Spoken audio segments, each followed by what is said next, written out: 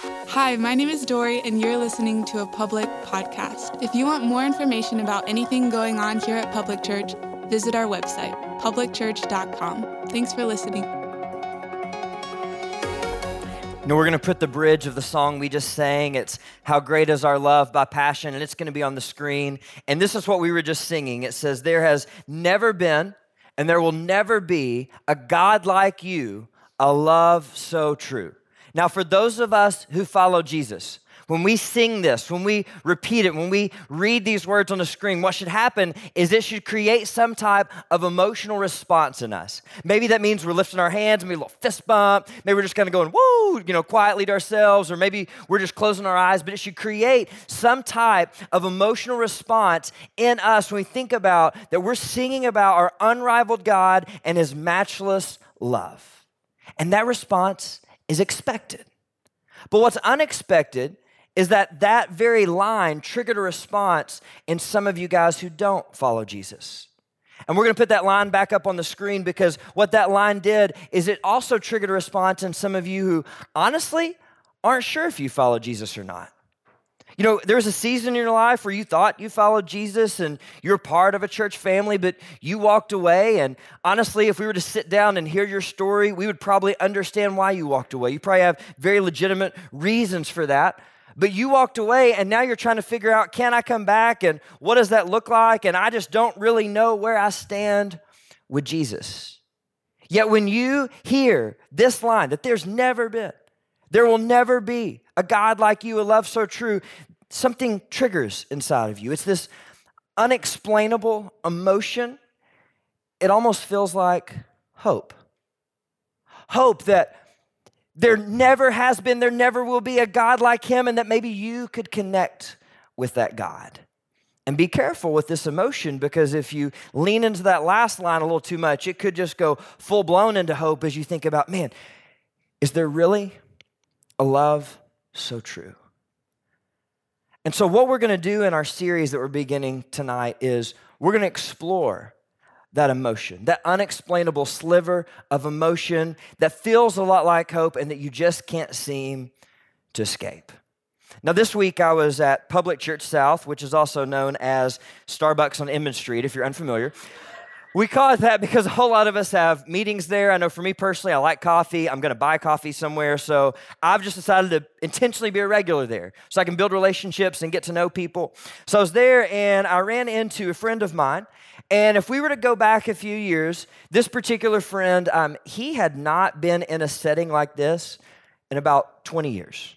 Really, since he was 12 years old until he was, between 30 and 40, he never even uttered a word to God. And he walked away for legitimate reasons that we would probably understand and empathize with if we sat down and had a conversation with him. But a few years ago, he got invited to a gathering, and he came and loved it. And for a season, he was part of our Public Church family. And then life happened, and he disappeared for about 2 years. And a few weeks ago, I ran into him at Public Church South, or Starbucks, and he said, hey, I've been gone, but I know I need to be back. And 3 weeks ago, he came back. Last week, he missed, and then this past week, I saw him again at my second office, Public Church South. And as I saw him, he said, hey, I had to work last Sunday, but I'll be here today. And here's what I told him. I said, man, I really hope you can come, because you're going to enjoy this series so much. The same day, I was also at Public Church South, and I ran into a friend of mine that I went to school with, that I hadn't seen in several years. And as we were talking, I just felt this nudge of the Holy Spirit to just ask, hey, are you part of a church family? And I loved his honesty. Sometimes in Cleveland, everybody thinks that they're a Christian, and they're just like, yeah, I'm going to say whatever you want to say. No, he just said, look, no, I'm not, and I don't follow Jesus. I'm not a believer. And I was like, I like the authenticity. And he said, in fact, I went to a local church gathering like this last Sunday, and he said, it wasn't as bad as I thought it was going to be. And we just laughed. I was like, that's awesome, and we laughed. But I could tell in our conversation he wasn't really planning on going back. So I said, hey, well, why don't you come this Sunday? Because I think that you will really enjoy this series. And I mentioned those two encounters because from the top, I want us all to know that this series is dedicated to all of you who don't yet follow Jesus. This series is dedicated to all of you who maybe at one point thought you did, but you left, and now you're not really sure where you stand with Jesus, this series is dedicated to you. So for those of us who are Jesus followers, here's what that means. We need to think about the people that we know in our family and our friends and our coworkers who don't follow Jesus, who aren't really sure where they stand with Jesus. We need to think about the people that we could never visualize walking through that door, and we need to invite them anyway. And when you invite them, tell them, hey, we want you to come. In fact, you may even send them this podcast to kind of give them a feel so they're walking in with a little bit of knowledge. And let them know, hey, this series we're in is dedicated to you. And again, Jesus followers, look, if we're serious about reaching people, our friends, our family, our coworkers that don't know Jesus, if we're serious about living out the part of our vision that says we invite people to embrace the journey of following Jesus, then we need this series. Because if we will live out the big ideas that we're going to discuss throughout this series, then that will set us up to really invite people to follow Jesus. So back to that emotional response that was triggered in some of you. You know, you may be wondering, okay, well, where did that come from? Well, it came from Jesus' love. Jesus' love produced that sliver of emotion that feels like hope, but you can't really put words to. See, Jesus' love compels us. Jesus' love, it's intriguing, and in ways that we can't articulate. His love pulls at our hearts and evokes emotions in us that just don't make sense. And that's why our series is called A Love I Can't Shake. Because that is what Jesus' love is. It's a love that no matter how hard we try to dismiss it or walk away from it or ignore it, we just can't seem to shake it. In fact, some of you have tried to run away from it, yet here you are at the 4:00 gathering. And honestly, you don't really know why you're here. I mean, you maybe have some surface reasons, like I think she's cute, or I'd like to get his phone number, or so-and-so's buying me dinner after this. I mean, you may have some of those reasons, but at a soul level, you're going, there's more, and I can't quite put words to it. I'm not sure why I'm here. And that's his love that we can't shake, that's pulling us in. That's his love pursuing us. And what happens is, at certain points in our gathering, as you participate, certain things trigger that unexplainable emotion. In fact, maybe it was this line in our first song. We opened up with Good Grace by Hillsong United, and maybe it was this line: fix your eyes on this one truth, God is madly in love with you. And maybe when you heard that the first time, you're like, oh, what's that? And then we repeated it, we came back to it, you're like, man, that definitely creates hope in me. And you're thinking, I really hope that this one truth really is true. See, the thing that we need to understand tonight, and I think it's kind of crazy, is that no matter how far we run, no matter how many reasons we have that we're not going to follow Jesus, we just can't outrun his love. We can't ever fully shake off or dismiss his love. And maybe you think I'm crazy, because when you think about Jesus' love, you feel more numb than you feel compelled. Look, stay with us. I really think that by the end, as we define his love and talk about how Jesus loved us, that you're also going to be saying, man, that is a love I can't shake. And not only is this series dedicated to those of you who don't yet follow Jesus, or maybe don't even know where you stand with Jesus, but I also simply want to apologize to you. On behalf of Jesus followers, I want to apologize to you because too often we make it more difficult than we should for you to follow Jesus. Well, how do you make it difficult? We make it difficult when we fail to love like Jesus.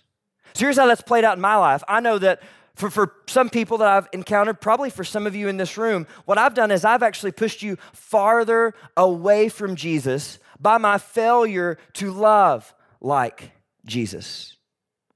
And so what you've tried to do because of my actions is you've actually tried to shake or dismiss or ignore or walk away from this love that you can't shake.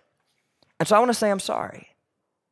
And because of our behavior, this statement is a statement that a lot of you go, oh yeah, I felt that. And maybe you can resonate with this statement. It's simply this: Jesus' love is a love I can't shake, but I don't seem to have a problem shaking his followers. I know that I can't quite dismiss or nudge or ignore Jesus' love, but man, I can sure get rid of his followers real quick. I mean, that's sad. And honestly, Jesus followers, that's on us. So look, all I can ask is, please don't attribute our failures to Jesus. Because Jesus told us how to love, we just ignore him. In fact, here's what Jesus said in John chapter 13, verse 34. Jesus said, "A new commandment I give to you, that you love one another. Just as I have loved you, you also are to love one another." This verse is the inspiration for this series. And Jesus followers, he told us what to do. He said that we should love just as he has loved us, because we struggle to dismiss the way he's loved us. We feel compelled and drawn in and pulled into the way he loves us. So how has Jesus loved us? We're going to get there. Hold on. But first, verse 35, Jesus also said this, "By this." What is this? It's loving as Jesus has loved us. "By this, all people will know that you are my disciples, if you have love for one another." Loving like Jesus should be the distinguishing mark of Jesus' followers. We should love in such a way that people go, "Now that's a love I can't shake." And so Jesus followers, again, we need this series. What this series is for us is this is an opportunity for us to evaluate areas, times, situations, relationships where we have failed to love like Jesus. And it's an incredible chance for us to press reset. And maybe for the first time in a long time, that we can truly love just as Jesus has loved us. Which takes us back to our question. Well, how has Jesus loved us? And we're going to answer that by dropping into a scene in Jesus' life where we're going to see what he taught and how he lived out what he was teaching. So we're going to be in Matthew chapter 5, verse 43. If you have your Bible or Bible app, you can go there. If you don't, we're going to put it on the screen because we want to make it easy for you to follow along.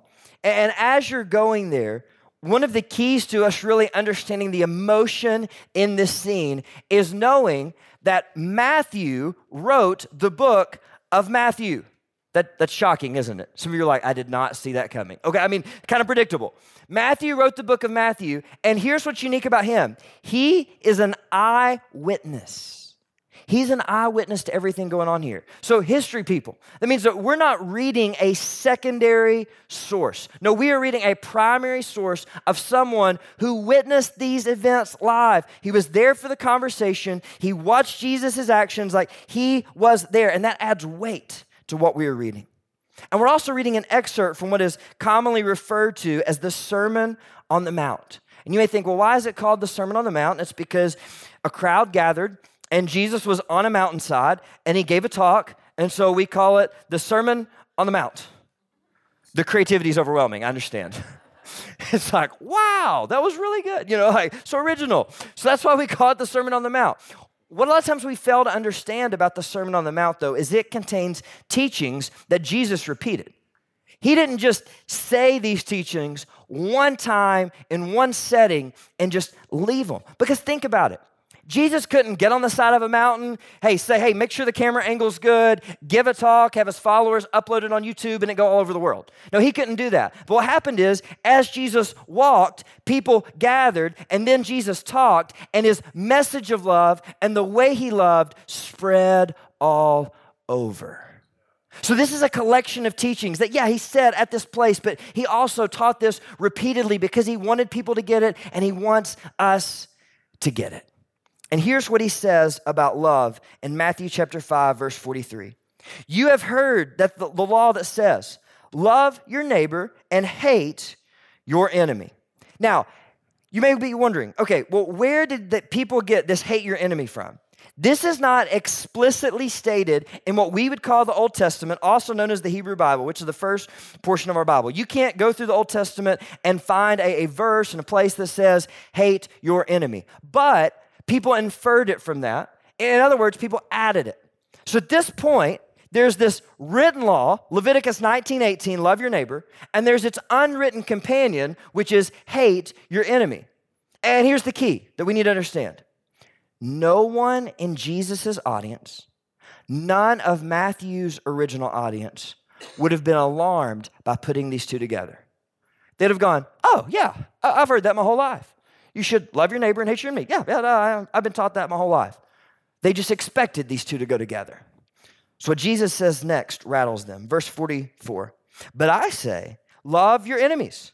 Pray for those who persecute you. Look, this is revolutionary in its newness. There are hints of this in the Old Testament, but it's not explicit. And so we need to understand the emotion of what's going on. So as Jesus starts, and he says, verse 43, as he says, hey, love your neighbor, hate your enemy, the crowd's going, yep, that's right. Heard that one, Jesus, right on. You gonna give us something new? Like I've been told that my whole life. And then when Jesus goes, but I say, love your enemies and pray for those who persecute you, I like to think there's a collective gasp throughout the crowd of like, no, nobody says that. And nobody definitely lives that. He's lost his mind. Like, what in the world? And then when he traveled around and he said this multiple times, they're like, he's still saying this crazy stuff. Like, what in the world is going on? Because this is not how people think. Now, here's what we do. We often distance ourselves from the shock of this statement based on how we interpret two words, enemies and persecution. A lot of times we think of enemies as people that the United States has declared war on. So we kind of look at this word enemies and we go, hey, if you're not trying to bomb me, then you're not really an enemy. I don't know about you, but no one tried to bomb my house this week. And so we can sit there and go, hey, I don't really have any enemies. This passage, cute teaching Jesus, that's really cool and challenging for someone else. And the persecution. In Jesus' audience, there are people there who are going to die for their faith in him. People who are going to be martyred, killed, because they love Jesus. All around the world today, there's Jesus followers that are at risk and then that are not just at risk, but that are beaten and that are murdered for their faith in Jesus. And the reality is, in Cleveland, Tennessee, in 2019 in America, we're probably not going to face that. And so we can easily kind of distance ourselves from this teaching and go, you know what, Jesus, that is for someone else in some other place. And we lose what Jesus is trying to say. And it's not just that we lose what he's trying to say, but the people around us that don't yet follow Jesus, they lose too. Because when we distance ourselves from this, what we do is we walk out the door, we continue to fail to love like Jesus, and we further this mindset that Jesus' love is a love I can't shake, but I sure can shake Jesus' followers. And we just further the problem. So instead of distancing ourselves, we actually need to lean into this. And it begins with understanding that the root of the word enemy is this concept of enmity. So when we read enemy, we should think, audience participation, enmity. Let's try it one more time. When we read enemy, we should think, honestly, it helps me because they kind of sound similar and I get confused. I'm like, okay, at least they're related. Like I know that. But here's what enmity is. Enmity is a feeling or condition of hostility between two people. And so I have to ask, like, over the past few weeks, have you had any feelings of hostility, any tension relationally between yourself and other people in your life? Have I had that? If not, it's coming in the next few weeks. And sadly, in fact, I may have just described some of your current relationships with your spouse or your kids, your teenage son. You're like, yeah, there's enmity between us. I'm ticked. Or your boss or your coworkers or people that work for you. Like all of us know this feeling of enmity. And suddenly when we understand that, now we're seeing, oh man, Jesus is talking to me. And then when it comes to persecution, I just wonder, have you ever been criticized? Have you ever had someone give you a hard time? That is not the level of persecution faced by this audience or by people all over the world, but it does hurt. And if we begin to look at what Jesus is saying through that lens, we understand we don't need to distance ourselves. We need to lean in because he is talking to us. And here's what Jesus is really uncovering. It's the fact that often what we do is we live transactional lives. And to help us understand that, I actually brought a notepad. And I love you guys' help. anybody on this side of the room, any of you have somebody do something wrong to you this week? Like they criticized you, they did you wrong, they kind of messed you over. Anybody no names, that would get really awkward. But just kind of a quick story about somebody that wronged you this week. Anybody? You guys must say, oh, Nicole, thank you. I was about to say, y'all had like great weeks or something. All right, fill me in, Nicole. Well, I teach freshmen in high school. That's it, we're done. Is there anything specific or just your overall fact that you teach freshmen? No, they just don't listen. They just don't listen, okay? So not listening. So the way we live our lives is when we get wronged, we write it down. And so we've got this list of the wrong that's done. But then what we also have is revenge. We're going to get them back. We live transactionally. So Nicole, or some of you can help her, how could she get revenge on these freshmen in our class that don't listen? Fail them! Spoken from another teacher. Fail! You don't go. Well, then she might have them again. Anyway, we'll keep. It's a good start. It's a good start. Okay, so somebody on this side of the room, how have you been wronged this week? This is like group therapy. This is really good for you, okay? How have you been wronged this week? Tennessee basketball almost gave me a heart attack. Tennessee. They're finally good, and then they're like kind of semi-falling apart, and it's not good. So here's the question. How can we get revenge on Tennessee basketball? What? We can riot? We all know the answer. The Twitter accounts, like Vol Nation's already taken over the world. You got like a coach fired or before he was even hired. So we'll just go with social media is our friend.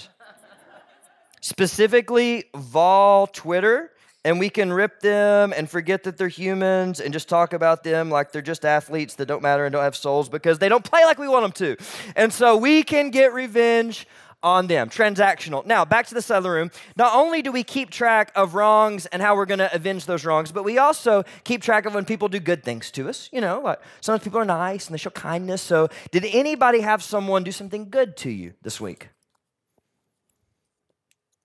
Colin? My son gave me a massage. Woo! Okay. I like it. So massage from son. That's awesome. So, Colin or anybody else, when people are good to us, we reward them. So, how could you reward your son? A really good hug. Oh, a great hug. Dad of the year. Okay, hug. That's awesome. Now, back to the side of the room. Did something good happen to you this week? Come on, let's keep track of this. Something good happened? Yes? You, what? They baked a cake for you? Oh, yes.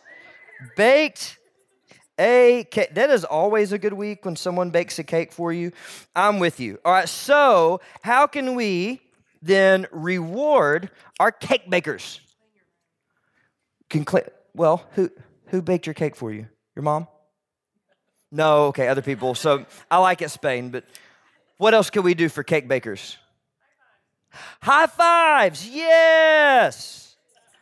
I like it. Okay, this is good. This is how we live our lives, isn't it? Now, we may not literally walk around with a notepad, some of you might, but this is what we do mentally, okay? We're like, okay, you wronged me? I'm going to get revenge. And this is where social media is our friend. I'll just put you on blast. And then we have the good things people do. And once again, social media can be our friend because we can reward you on social media and say, oh, you're so nice and all this stuff, and it's good. And we live this transactional way of life. And what Jesus wants us to understand is that if we're going to have a love that I can't shake, we got to get rid of that. And so Jesus' first point is that we have to reject the transactional way of life. No longer do we live in such a way that we love those who are nice to us and that we hate those who are mean to us. No longer do we keep a record of wrongs and just get revenge on people because let's be honest, that's exhausting, isn't it? I got to keep track of what Alex did and how I can slyly one up what he did to me so that I make him more miserable than he made me. I mean, this is just a tiring way to live, and yet it's what we do. And so Jesus says, look, we have to reject the transactional way of life. And in fact, if we were to zoom out and read more of the Sermon on the Mount, in the previous section, he's already hit on this transactional idea and how we got to reject it. And in Matthew chapter 5, verse 38 in the Message, here's what Jesus says. He says, here's another old saying that deserves a second look. Eye for eye, tooth for tooth. That's as transactional as it gets, isn't it? Like, you hurt me, I hurt you. You're nice to me, I'm nice to you. And Jesus asks a question that's really just haunting. He says, is that going to get us anywhere? Like, really? All the times that you've kept track of, you did me wrong and I got you back. Like, did that really get you where you want to go? Is that going to get us anywhere? And I think we all know the answer to that. And so Jesus proposes an alternative. Love your enemies and pray for those who persecute you. You may wonder, I get love. That's the whole point of the series. But why pray? Because when we pray, we begin to see our enemies the way God sees his enemies. A lot of us come to God in prayer hoping to change God's mind through our prayer, and we walk away with our minds changed through our prayer. As we suddenly pray to our Father in heaven and he begins to change how we see our enemies so that we can see and treat our enemies the way our Father in heaven sees and treats his enemies, because he has people in open rebellion against him. He has enemies. So, how does God see and treat his enemies? Jesus is going to tell us. Matthew chapter 5, verse 45, he says, in that way, when you reject the transactional way of life, you will be acting as true children of your Father in heaven. Here's what he does. For he gives his sunlight to both the evil and the good, and he sends rain on the just and the unjust alike. Here's what Jesus is saying. We need to refine the standard that we live by. Because what this transactional mindset does is it leads to comparison. And here's the standard and the way we need to change it. The standard, we don't compare ourselves to others, but we look to our Father's pattern. As long as we're transactional, we're also going to be comparing ourselves. So you may think something like this. Okay, so I need to love. Well, I noticed that she serves in first impressions. She only spoke to 3 people before the 4. I spoke to 5 people, and I don't even serve on the team. I'm better than her. Woo-woo. Or you think this. Sure, he gives up an entire gathering to love our little ones through Sprouts. Yeah, that's great. But guess what I saw? I saw him be rude to a parent. Now, for me, I've set up boundaries to make sure I'm not rude to any parents. I just don't serve in Sprouts. And you're better than them. Anyway, that's a point for another day. But we just compare. And Jesus says, look, we got to stop this comparison game. We don't compare ourselves to others, but we look to our Father's pattern. And here's what our Father does. He lets his sun shine on the good and the evil. Have you thought about what our world would be like if God only let the sun shine on good people? It'd be a very dark world. But he lets the sun shine on the good and the evil. And then he talks about rain. And we read this and we're just like, rain. No, this connects with us. Because the truth is, we've all bought in to this rain mindset. Here's what rain represents: blessings. In this agricultural society, these farming people, they associated rain with the blessings of God because they needed rain to grow their crops. They needed rain to make sure their animals had something to drink. And so if it rained, they're like, God is blessing me. And a whole lot of us at some point in our life have bought in this mindset that if I'm good, God blesses me. If I'm just, God gives me more money. Guess what that is? That's transactional. Jesus says that's not the pattern of our Father. Instead, what he does is he sends his blessings on the just and the unjust.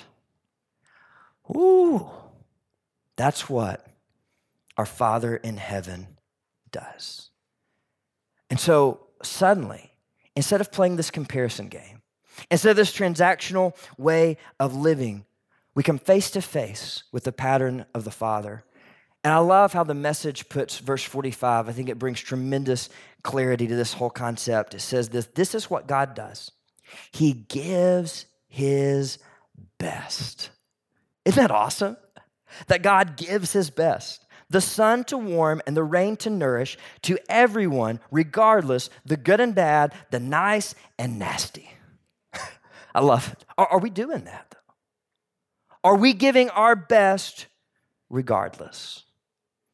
Because if we're going to follow the Father's pattern, if we're going to reject the transactional way of life, then here's how we need to love. We love with an unaffected love. And here's what that means. No matter what you do to me, I love you back. No matter what you do to me, I love you back. That's the kind of love that I can't shake. That's the kind of love that our Father demonstrates. In fact, Jesus goes on to explain this further. In verse 46, he's actually going to lean into the comparison game, which I love, because he tells us not to compare, and then he's like, but if you do compare, in case you're thinking about comparing, let me just show you what the comparison is really like. And this is incredible. He says, if you love only those who love you, what reward is there for that? Even corrupt tax collectors do that much.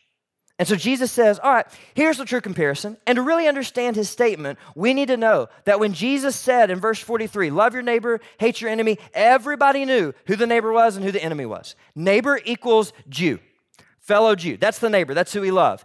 Enemy, there's two enemies. The first one is evil Jews, otherwise known as tax collectors.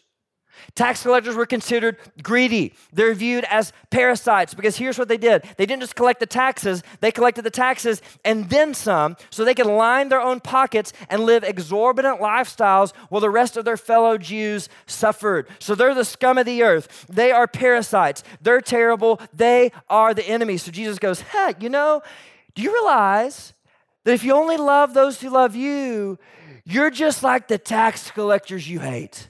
And they're like, oh, I'm not so comfortable with this comparison anymore, Jesus. I get it. I'm not going to compare. And so Jesus kind of digs in further in verse 47. He says, oh, yeah. And if you are kind only to your friends, how are you different from anyone else? Even pagans do that. What's Jesus saying? He said, oh, yeah. And the other category of enemy is anybody who's not a Jew.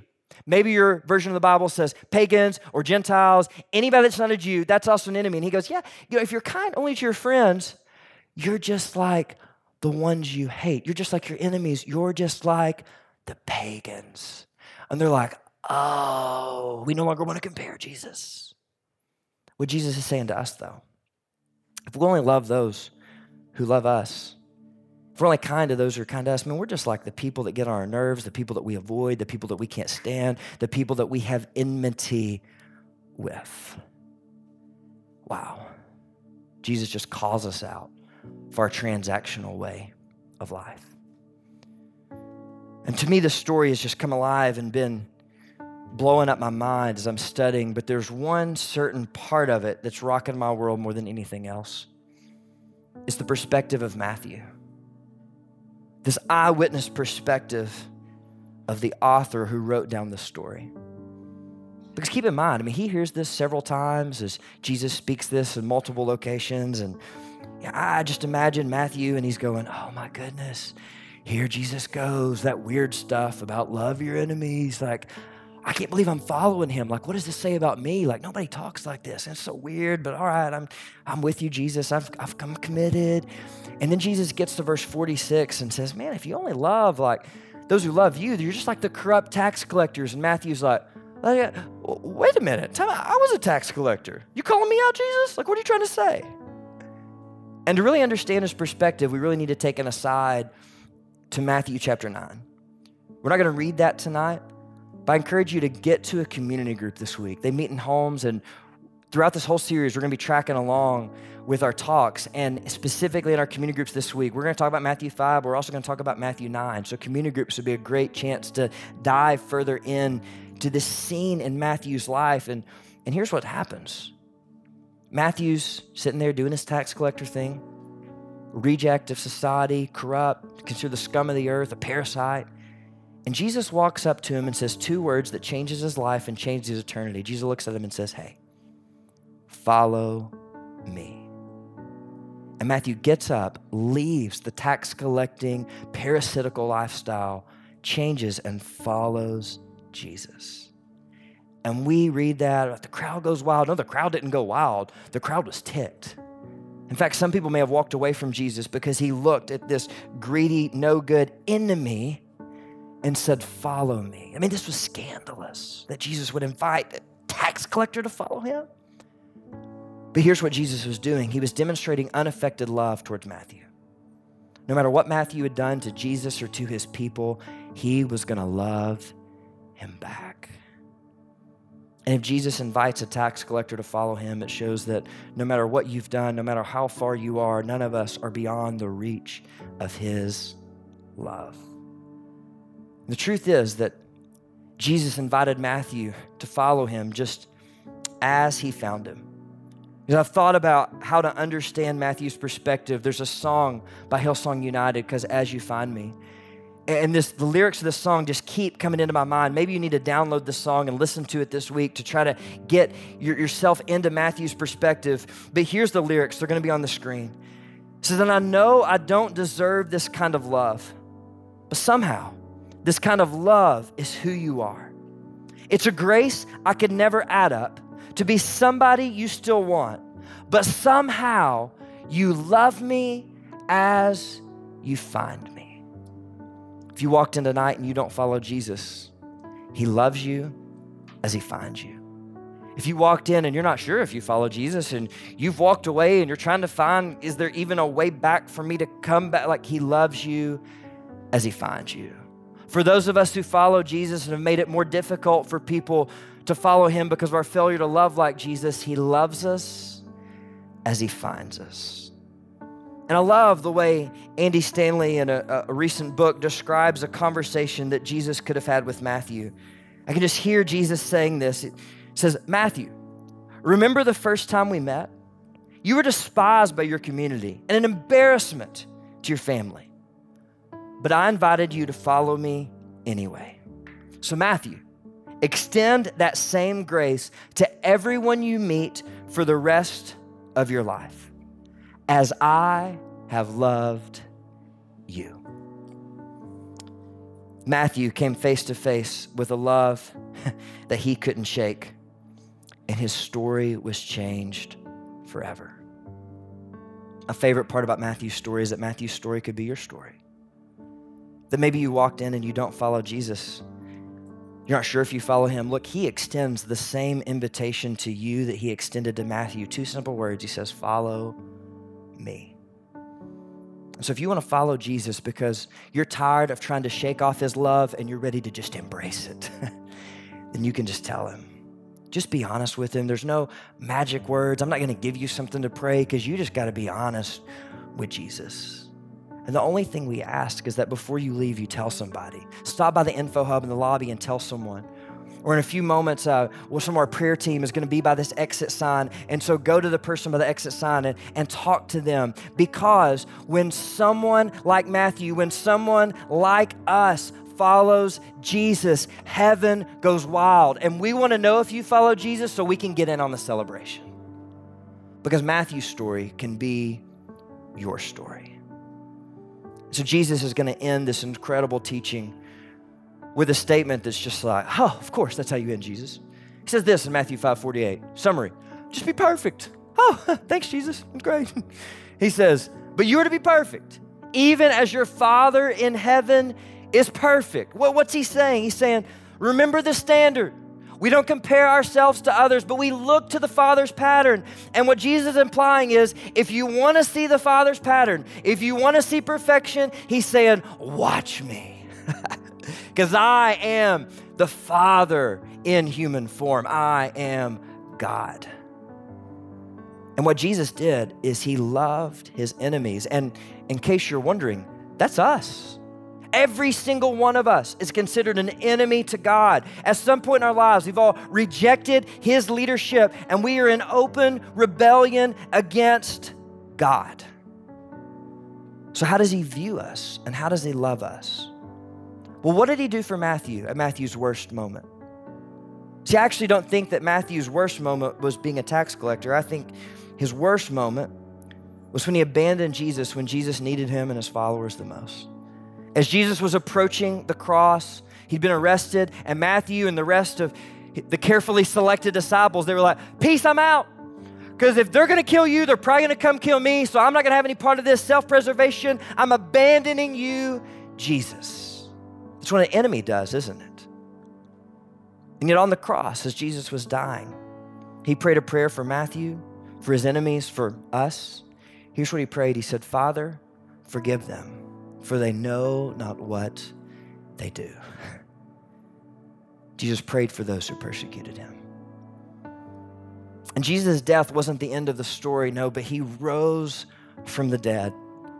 And as Matthew and the other disciples who'd all abandoned, as they heard rumors that he might be alive, I think they were probably thinking, man, there's this love that we can't shake, and we're just still kind of drawn to Jesus, but how could we ever face him? I mean, we abandoned him when he needed us the most. But you know what Jesus did? Jesus pursued them. Jesus came and found them, and Jesus forgave them and restored them to a right relationship with himself. Jesus loved his enemies, and he's pursuing us too. No matter how far we run, we can't outrun his love. And just like he loved Matthew in his worst moment, he loves us in our worst moments. And then here's the key. He says, now go love as I have loved you. So what do we do with that? I mean, if we follow Jesus, like seriously, what do we do? I really think his original followers, I don't think they had any idea. I think they heard this over and over and they were like, I'm confused. But then he died, rose again, pursued them, forgave them, restored them, and then it began to make sense. And over time, they figured it out. And so for us, it may take time, and that's why I think it's key that all of us go to a community group this week, that all of us continue this conversation, that we don't just walk out of the 4 o'clock and be like, all right, I'm done, forget it. No, it may take us some time to figure out what we need to do. So let's keep the conversation going. That may mean you go to the info hub and say, hey, can I have information on community groups? Like, what would you recommend?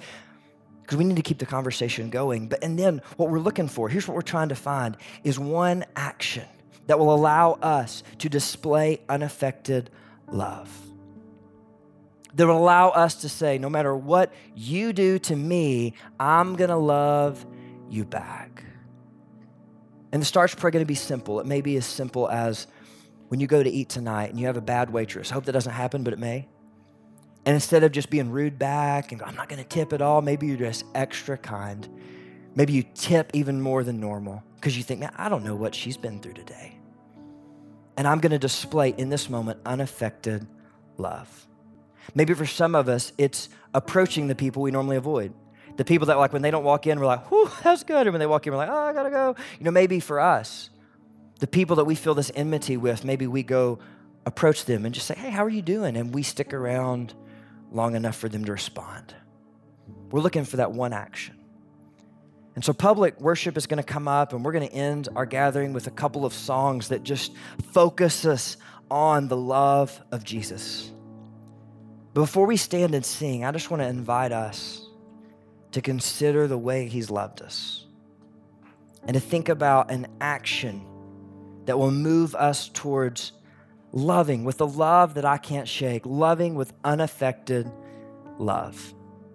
And if you get that action in these next few moments, I encourage you to text it to someone so they can hold you accountable. Or maybe right after the gathering, find them and say, hey, this is what I need to do. So we can no longer misrepresent Jesus, but we can begin to love just as he has loved us. And if you don't follow him, and the prayer team person will be there, his invitation is follow me. So Jesus, I'm blown away by Matthew's story. The fact that you loved him, that you love us, I cannot wrap my mind around it. But here's what I ask Jesus. I ask that you help us to really feel your love. And as we feel it, that we would be compelled and moved to take action and give us clarity about what that action needs to be. Show us the action we need to take so that we can display unaffected love, the same love that you showed us.